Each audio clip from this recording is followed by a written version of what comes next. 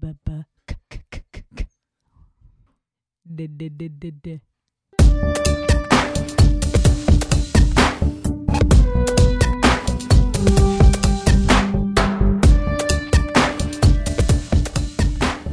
to episode 51 of Dailyish. It might be on there. It's Saturday, October 18th. It's 4 degrees outside. It's not a weather podcast. We had to quickly... we just had a Survivor and Amazing Race double feature in our house tonight. So we had feel like we had to quickly record an episode to talk about, well, Survivor especially. Amazing Race was kind of... Well, no. It wasn't, yeah. It's not worth talking about. Yeah. Amazing Race doesn't have the drama to... No, this one did, though, because it had like the very mother-daughter. cocky dentist couple who were like, we're number one, and then they were actually last. Oh, this crap, time. we're last place. But then, so we were all happy because Survivor was similar. Yeah, the cocky people got their due on Amazing Race, and the cocky dude got his due on Survivor. So this isn't an Amazing Race podcast either. But Sue's joining me again. That's probably why I'm so like in such a good mood, because I love seeing that happen. So thus far they portrayed him as kind of lazy, cocky, mid-20s college dude kind of guy who ladies man wannabe whatever kind of guy, right? Mm-hmm. And thus far his tribe had won every time, so they hadn't had to go to tribal council, no sort of inter-tribe politics really, because nobody had to get voted out. And then today he was sent to Exile Island. So this is what's interesting, is he was sent to Exile Island, and by choice almost. Yeah, he volunteered to go. Go as with his buddy's girlfriend, and they got the shot of him, of course, as she walks by checking out her butt or whatever, just to show that he's, a sleazy dude, I guess. Yeah. Oh, they had showed several shots like that today. Yeah. Obviously setting up the storyline. There's something wrong with him. He does not like women. Yeah. Definitely has so anyway, he decided. He does not, he likes women. The object. As an object. Yeah. He does not like women in terms of respectfully. Yeah. Yeah. He does not respect them. So he decided that, and maybe it was before this episode that, again, they didn't show it in editing, but before this, he decided this episode that Kelly on his team had to go because she watched every episode of Survivor and was observing things, so therefore she's a threat. Mm-hmm. Which it does seem like an interesting kind of analogy, or what's the word? Allegory. I just thought, man, by those standards, then I would be a threat. Sweet. But for it's like you're saying, it's kind of like, he senses out an educated, smart woman. Oh boy, that must we be a better get threat. rid of her. It's not, hey, I should get her on my team. Yeah, exactly. So he just did a bunch of idiotic moves, and his all of his one-liners, or at least all of his talking to the camera stuff was like gold, I'm sure, for all the editors, because they got tons of good lines of him saying how amazing he is and how he's basically running this tribe because he's the kingpin and he's dragging them along, and and then you have the other people talking about how he does nothing because he naps all day, and and he's kind of annoying, and so definitely this episode could have been titled Pride Comes Before the Fall, because that was exactly his situation. So this is episode 4 of Survivor, if you're playing along at home, which was aired on Thursday, October, what? No, 17th. It's on Wednesdays. Oh, it's Wednesdays, 16th. We're so behind. We're a little bit behind. But that's the great thing about TV Drew, these days. He, so then he decides he's going to throw the challenge, right? So he throws the challenge. Then he comes back and is trying to get this Kelly girl out, and he's running around, talking about it so loud that she can hear him saying. Yeah, 2 feet behind her, literally. So there's a camera. That's the thing. When you actually step back and think, he knows there's a camera right on him, and he knows there's the girl he's talking about is 2 feet or wwhatever behind him. And he's just because even one of the other guys is like, Kelly out, she's right behind you. Stop being a jackass, he says. That was awesome. That's like his best buddy in the game. Yeah. Yeah. So other titles for this episode I thought could have been Botox does not look good on Survivor.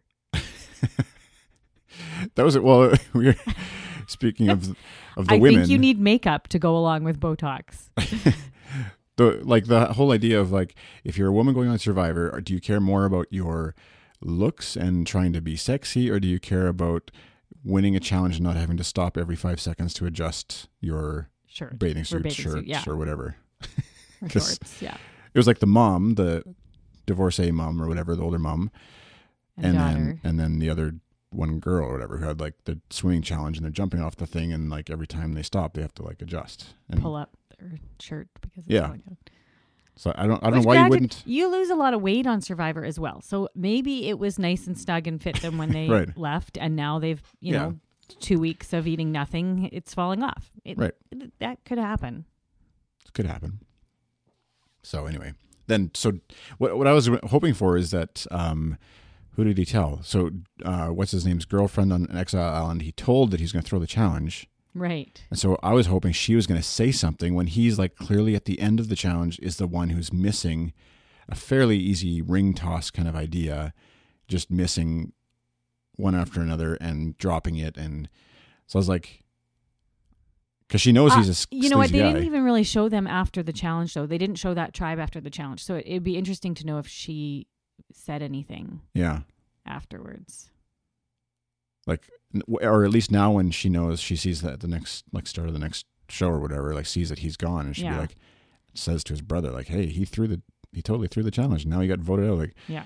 Because he threw the challenge, so their tribe has to go to the immunity tribal council. And then he still maintains, like, oh, I guess we could have had better swimmers or better. Yeah. Blames it on everyone else. Yeah. And deflect the blame from myself. Doesn't even own it. Like, John Rocker was better. We didn't even talk about that episode because it was sickness in our house. But John Rocker was a better sport in that kind of stuff and actually owned his mistakes than this guy is. Oh, he's sadly delusional. Well, John was like, and he said, so someone said, like, you know, he's a person who has a really strong temper. He gets caught up in the moment of sport or whatever, a challenge, says a whole bunch of crap he shouldn't, but at least seems to be aware that he's doing it and doesn't want to. And yeah. But anyway, whereas Drew seems to be completely oblivious to him having any. Yeah. Obviously, like his brother Alec, you know, is trying to like replicate what his dad did with him to some a girl he just meets on Survivor, as if that's going to end well for her and him. Anyway, some sort of. I was thinking, like we said, watching that show as the dad. Is the dad sitting at home thinking, my two boys are making me proud right now? Or is he like, oh, crap, they totally missed everything and I screwed up? I don't. No, I think they both grew up in a family where where their mom was not treated well. I'm just going to guess that. Yeah. Hey? Like, both of them, the way they act. Towards women, especially. Towards women just seems like they're, yeah. So when he gets voted out, they had, like, whatever, tribal stuff, they had... like votes everywhere, and it worked out really well without seeming like the girls had to plan it much. That everybody was kind of it was good that all the guys were just like all over the place. So then there wasn't a strong contingent voting in any particular direction. Yeah, it was kind of beautiful, like as if it was original Survivor, where before alliances were normal, and everyone's just kind of voting what they think they should vote. Yeah. Except for the girls, obviously formed an alliance, which was awesome. But then, like, yeah. And then Jeff pointed out how Drew's like big theory that the girls are going to get us when they have less numbers anyway. It's 4-6 for the girls. 2 tribal councils before they can have any sort of and authority. Then at the end, Drew's like, I knew those girls were after me. Yeah. Because guaranteed, if he had kept his mouth shut today in this episode, he wouldn't have gone home. Like, yeah. And he could have probably subtly tried to influence Kelly's vote even or something, like, or gotten one of the other girls or whatever, if that was his true fear or whatever. He could have just gone along with Rob or whatever his buddy's name is, who wanted to vote out Julie. Yeah. and just been okay. Exactly. Like if that was really, but obviously there's something with Kelly. It was just like, it's weird. Like they don't really do the post-show interview that in depth with an individual and just like figure out their thought process out there. Cause like, yeah. And especially people voted out this early, but maybe because it was kind of controversial and kind of fun to see him get his due, that they'll get a little bit more airtime. But well, yeah, because he had said so many things that were just not very smart. Yeah. In terms of, talking like everyone loves him and is following his lead, and and he was obviously delusional because nobody really thought he was that great, and most people complained about how he didn't work, and it was funny that they got the quote from his brother saying, back home, my dad wouldn't even bother with Drew when there was stuff to get done because he knew he wouldn't do it. And so he would just pick on his younger brother to get him to do it. It was a very well edited show in terms of making him look like an dumb. idiot, yeah. So who knows what he's like in real life, but obviously they had a lot of things to draw on to make him look like he was not very smart and made some really dumb comments. Yep. All right. Anything else about Survivor today? Nope. Okay. I don't think so.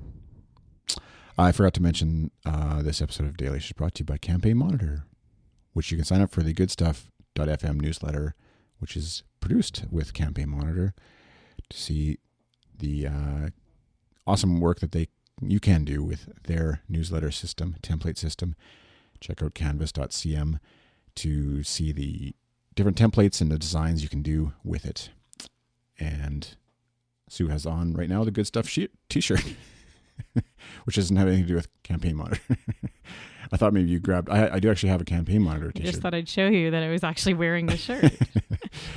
And you can find me on Twitter at iChris. Goodstuff_FM is Good Stuff's Twitter account. This has been Daily-ish, episode 51. Thanks for listening. Thanks for joining me, Sue. Yeah, no problem. See you next time. Bye.